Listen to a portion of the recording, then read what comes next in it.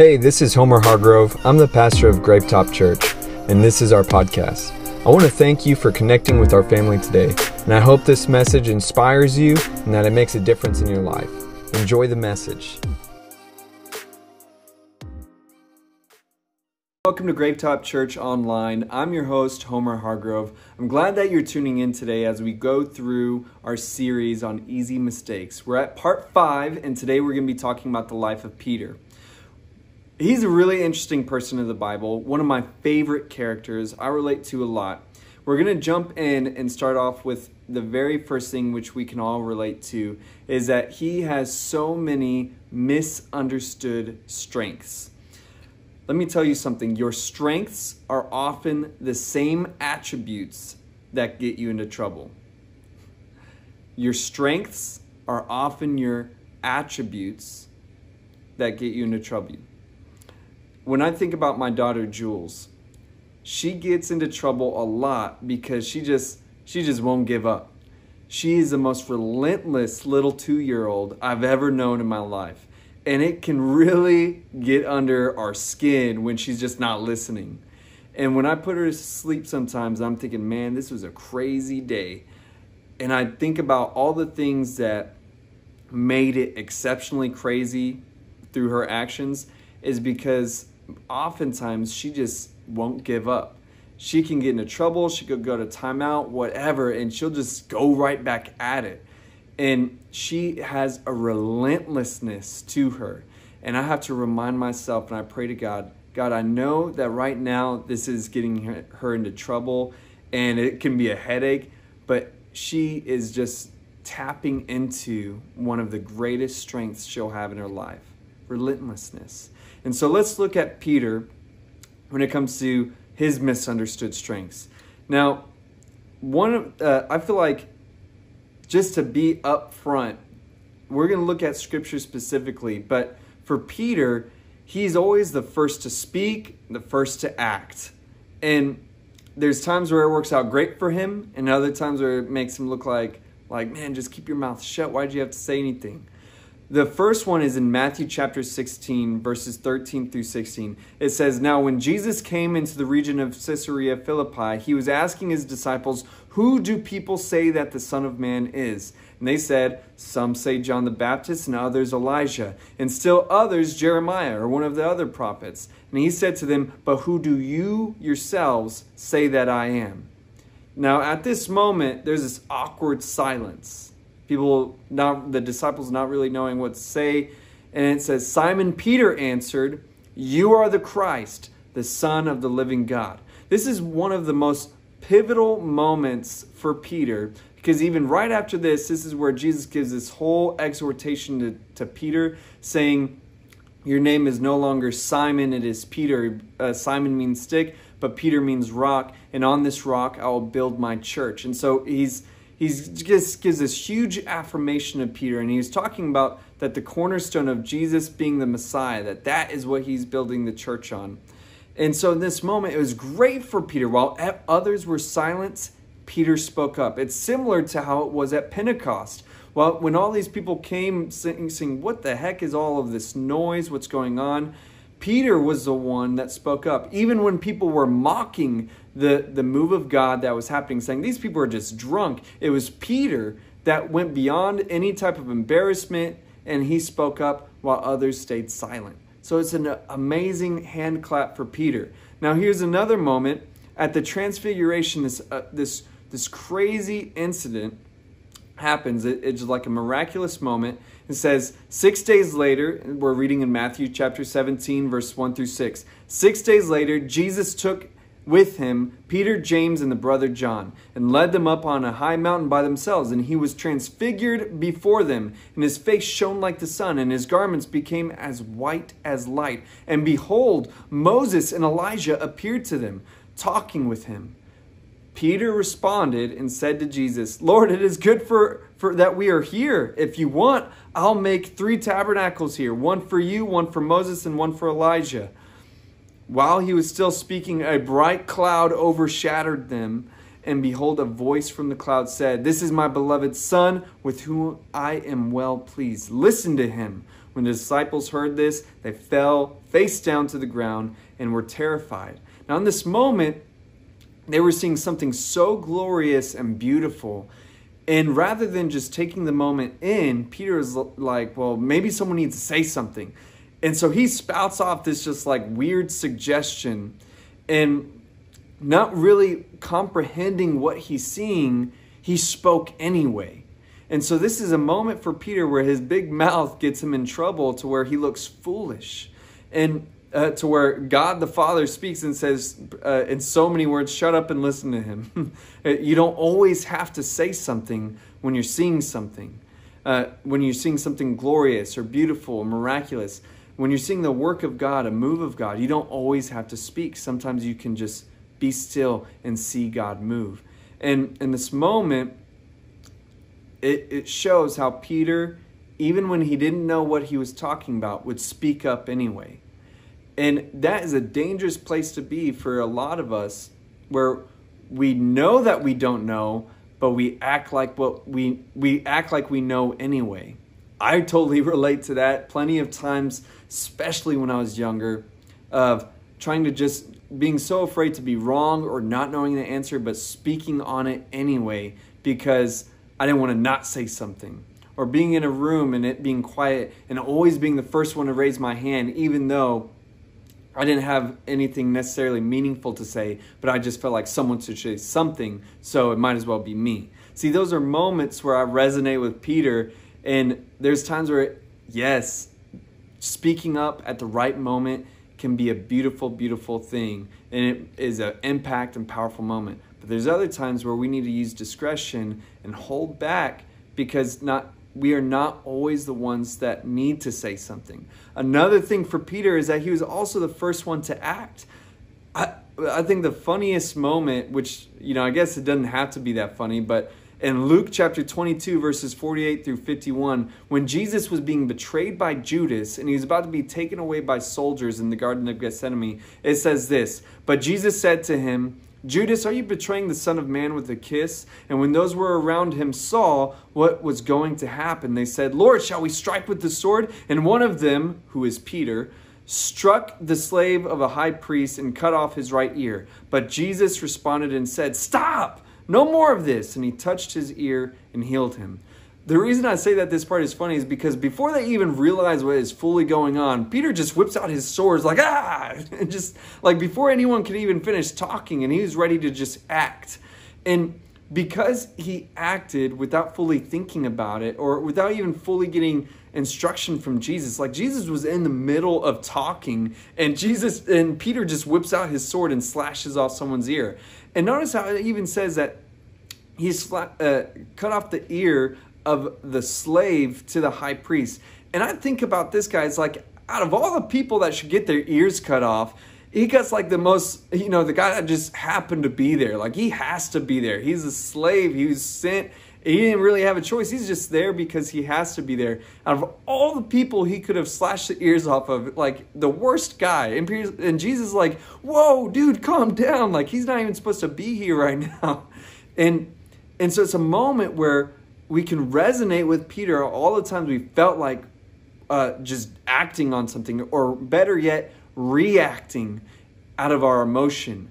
And those reactionary moments often get us in trouble to where we spout off. We do something that we regret later.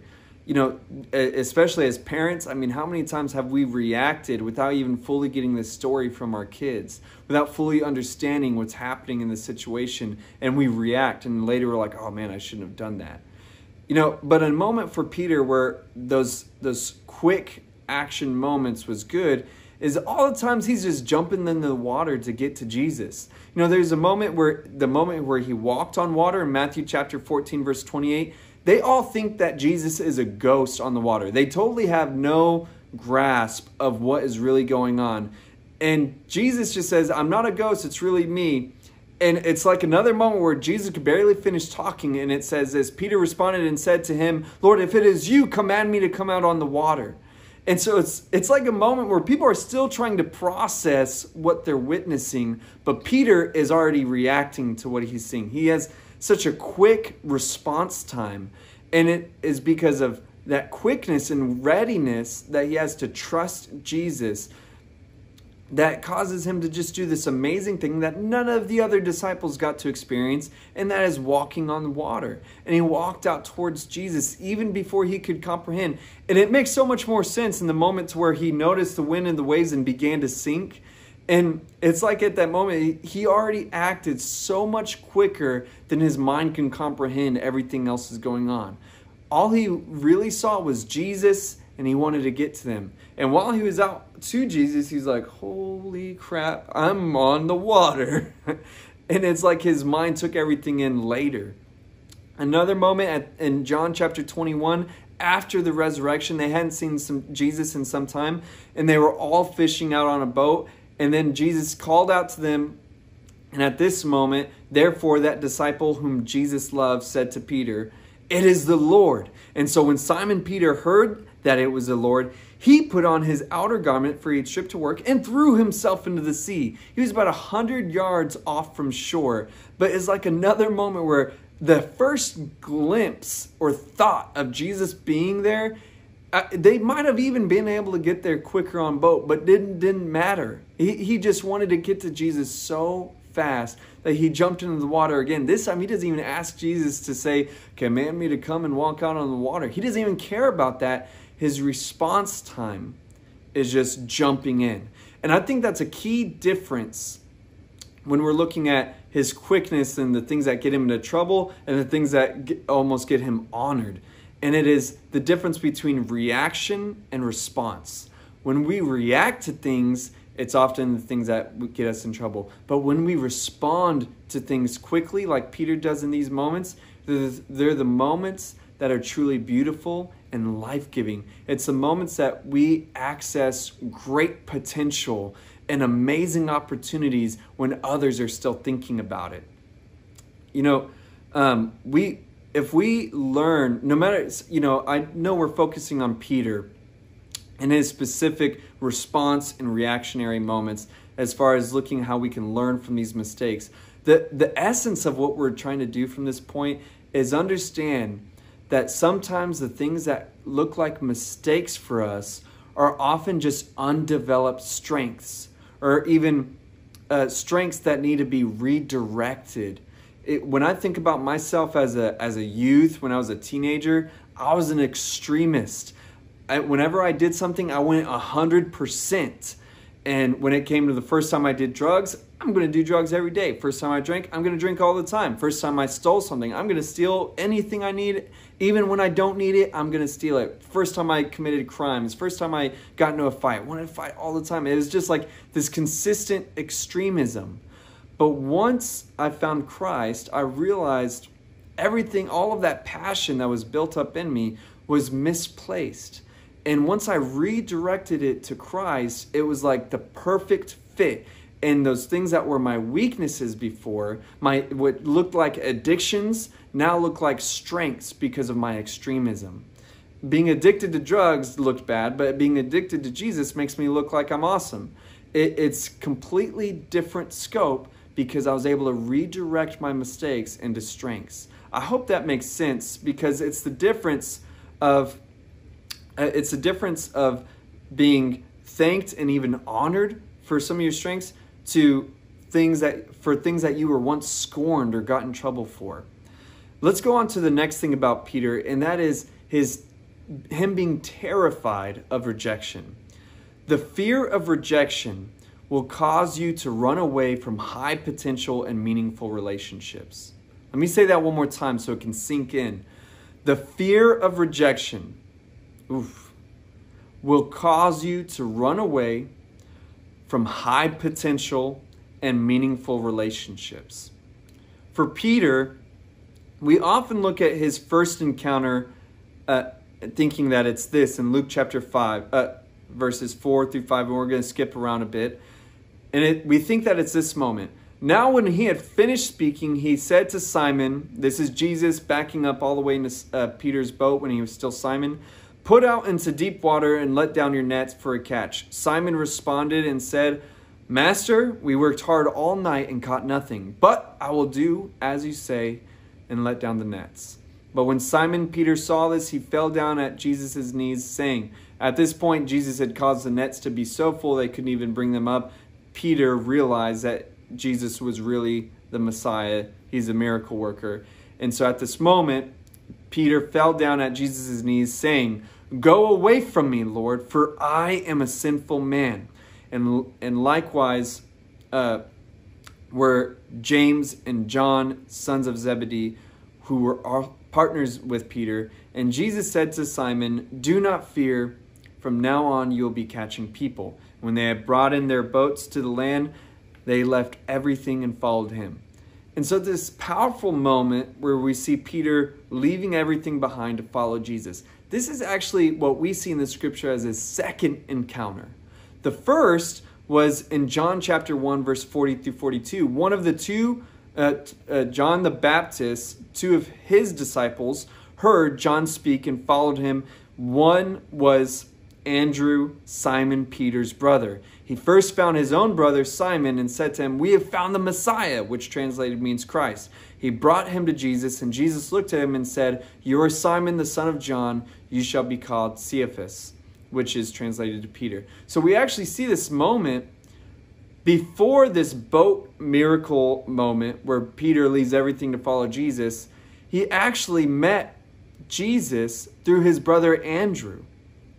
And it seems like Peter had nothing to do with like religion or spiritual stuff, because Andrew is almost like pulling Peter along, saying like, you got to see, you got to come to church with me kind of thing. And at this moment, we actually see there must have been some sort of gap, because now Peter is, when we see his second encounter, Peter is at the boats. Peter is at the boats, and he has like this, almost like a disdain for Jesus, and saying like, well, Master, it's almost like he's saying, gritting it through his teeth, Master, we worked hard all night and caught nothing, but if you say so, I mean, you're the Messiah. It's almost like you can sense the frustration in Peter's voice. And that fear of rejection is best seen in the moment where he says to Jesus, realizing who he really is, go away from me, Lord, for I am a sinful man. It shows really this moment of Peter and his heart. Go away from me. I'm a sinful person. How many times have we, or even maybe we know somebody that refused to go to church because we're afraid the church is going to burn down? We're afraid that God is going to strike us with lightning. We are afraid, really, not that we see ourselves as the prince of the devil, because most people think of themselves as good person. Most people think they're a good person, and yet they're so afraid to talk to God, to go to church, because they're really afraid of rejection. They're afraid of being rejected, just like Peter was. And in another moment where we see Peter's fear of rejection is in Luke chapter 22, verse 60 through 62. And this is when Peter was following Jesus at a distance as he was being led away to be crucified. And he had denied Jesus 3 times to be able to go into the inner chambers without being attacked or put in shackles himself. And at this point it says, but Peter said, man, I do not know what you are talking about, saying he didn't know who Jesus was. And immediately while he was speaking, a rooster crowed, and then the Lord turned and looked at Peter. And Peter remembered the word of the Lord, how he told him, before a rooster crows today, you will deny me 3 times. And he went out and wept bitterly. So I wanted to share these 2 examples of how Peter is really just afraid of rejection, and what happens when we have that deep fear of rejection, which I think all people have. I think every person has a fear of rejection.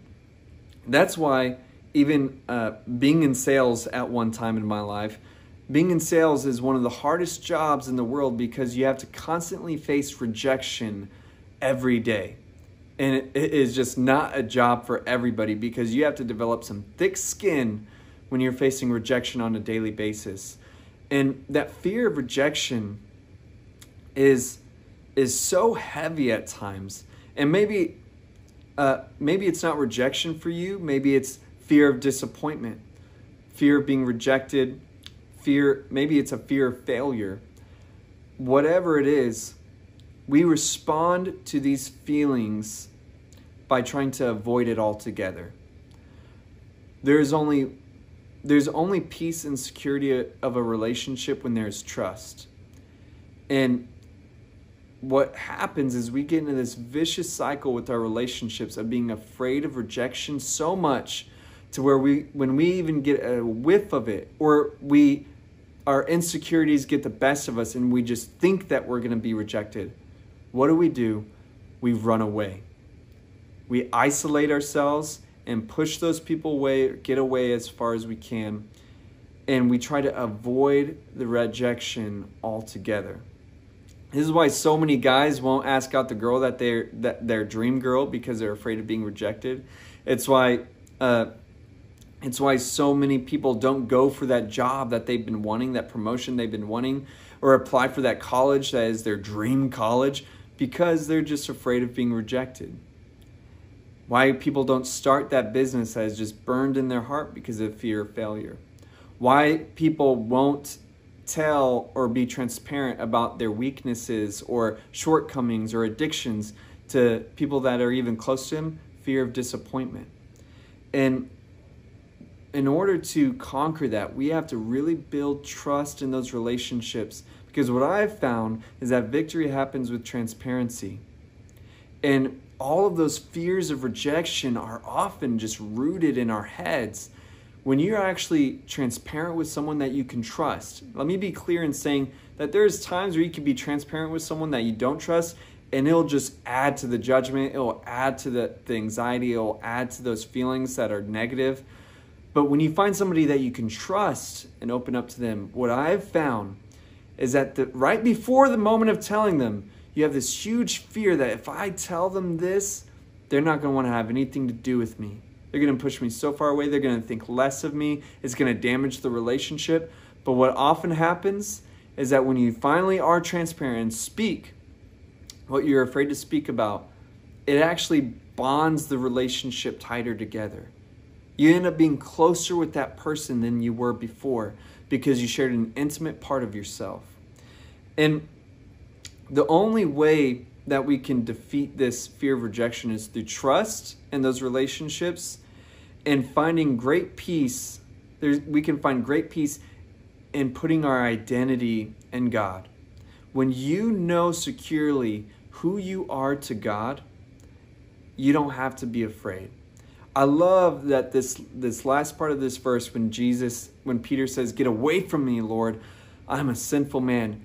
And Jesus' response to him is, I think, the response that we all need. And that is when he says, "Do not fear. From now on, blank. Do not be afraid. From now on, blank." And for so many of you, hearing that, you need God to finish that sentence. From now on, I am going to show you what true love is. From now on, I'm going to put you among people who care about you. From now on, you need God to just settle all those fears. Say, do not be afraid. Do not fear. From now on. Let God speak to your heart on that today. Now let's go into our last part. And I think this is where it might be hard for me to get through, because I identify the most with Peter in this point. And that is the thought of, am I good enough? Am I good enough?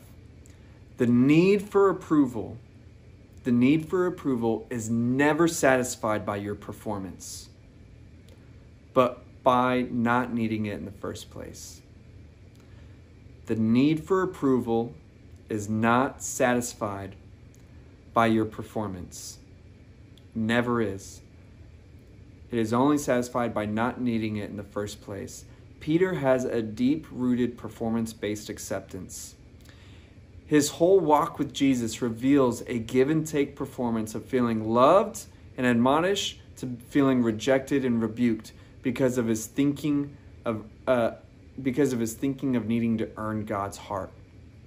In John chapter 21, verse 19 through 22, this is at that moment Peter is reunited with Jesus. He has this whole exchange of finding closure with the 3 times that he denied Jesus, to Jesus asking him 3 times if he loved him.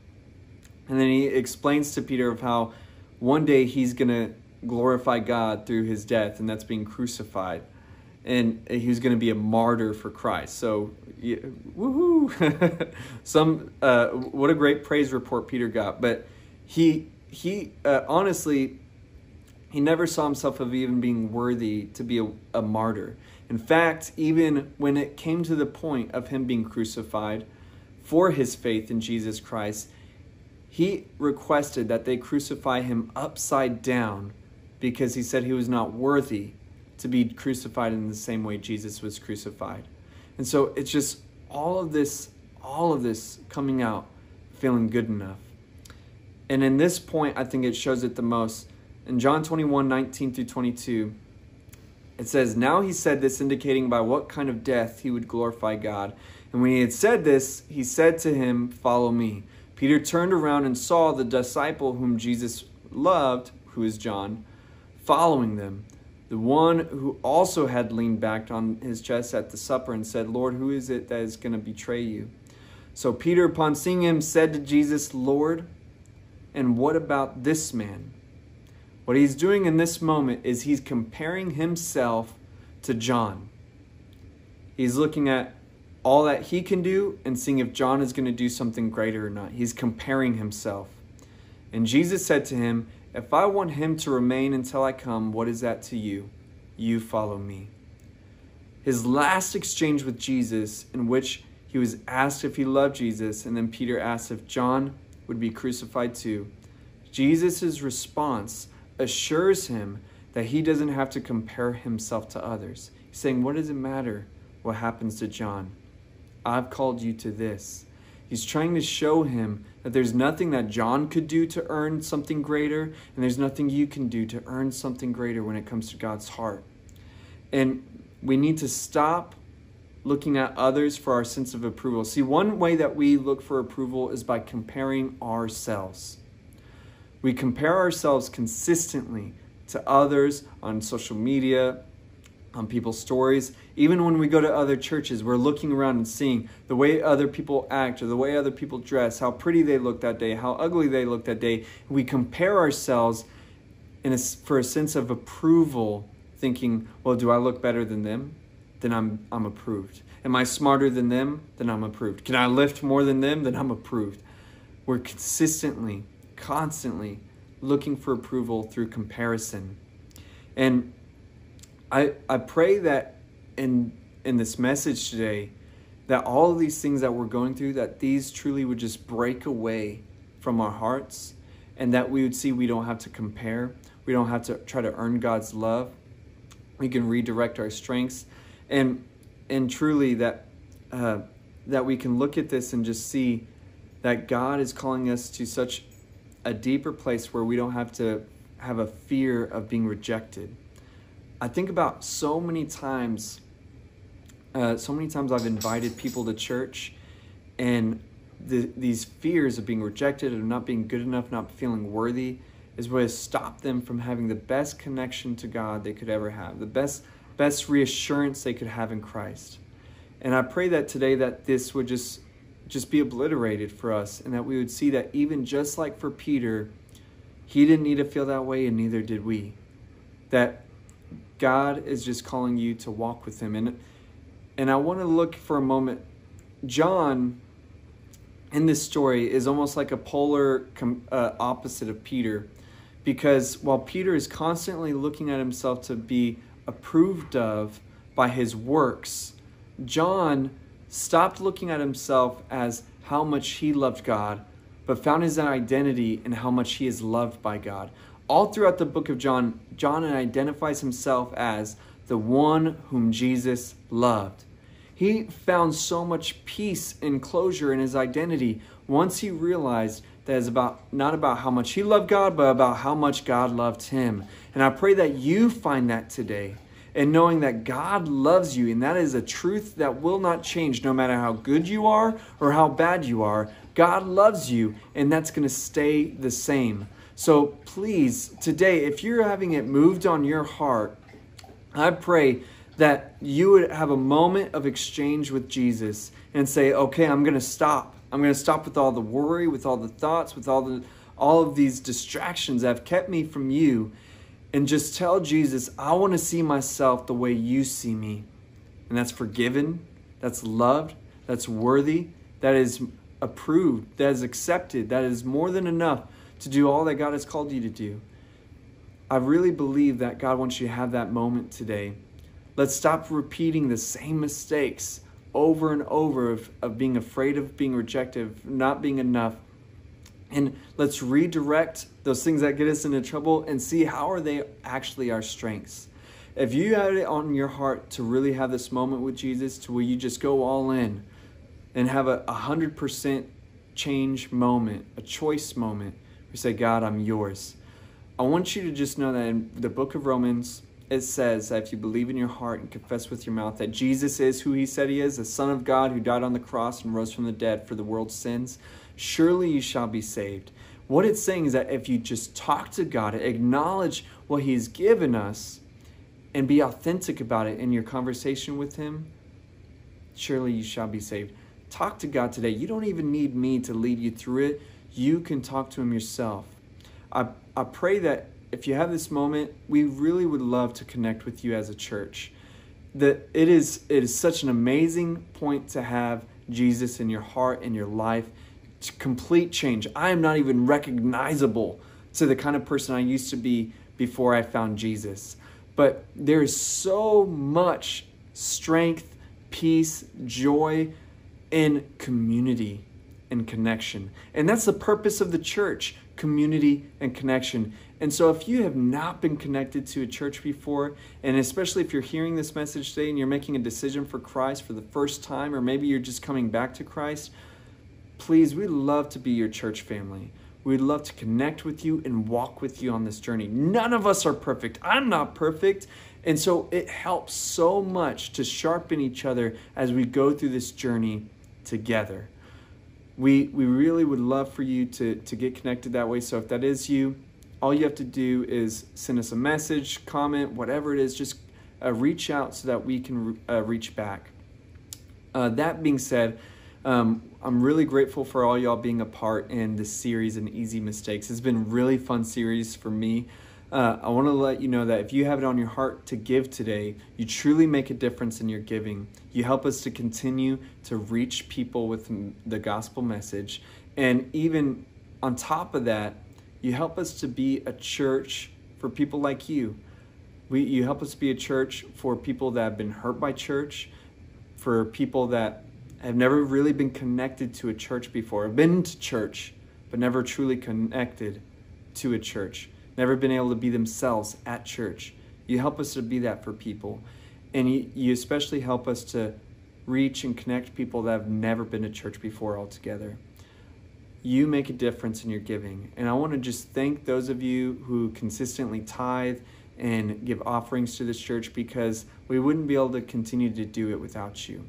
We love you so much, and as I always say, when it comes to giving, we never want you to feel pressured or persuaded to give when you don't want to give. It is your freedom of choice to do so. When God leads you, then great. It is amazing. But I want you to know without a doubt, you make a difference in your generosity. You can do that by either going to gravetopchurch.com, click the Give tab, you can give online, or you can give through third-party apps like Venmo or Cash App. And all that being said, we're so grateful that you trust us to be good stewards of your giving, and we want to continue to do our best in that. We love y'all so much. I hope that this message edified you today. I hope it encouraged your faith, and I hope it helped you find some level of freedom. We're so grateful for you guys. We love you. Bye, Gravetop family.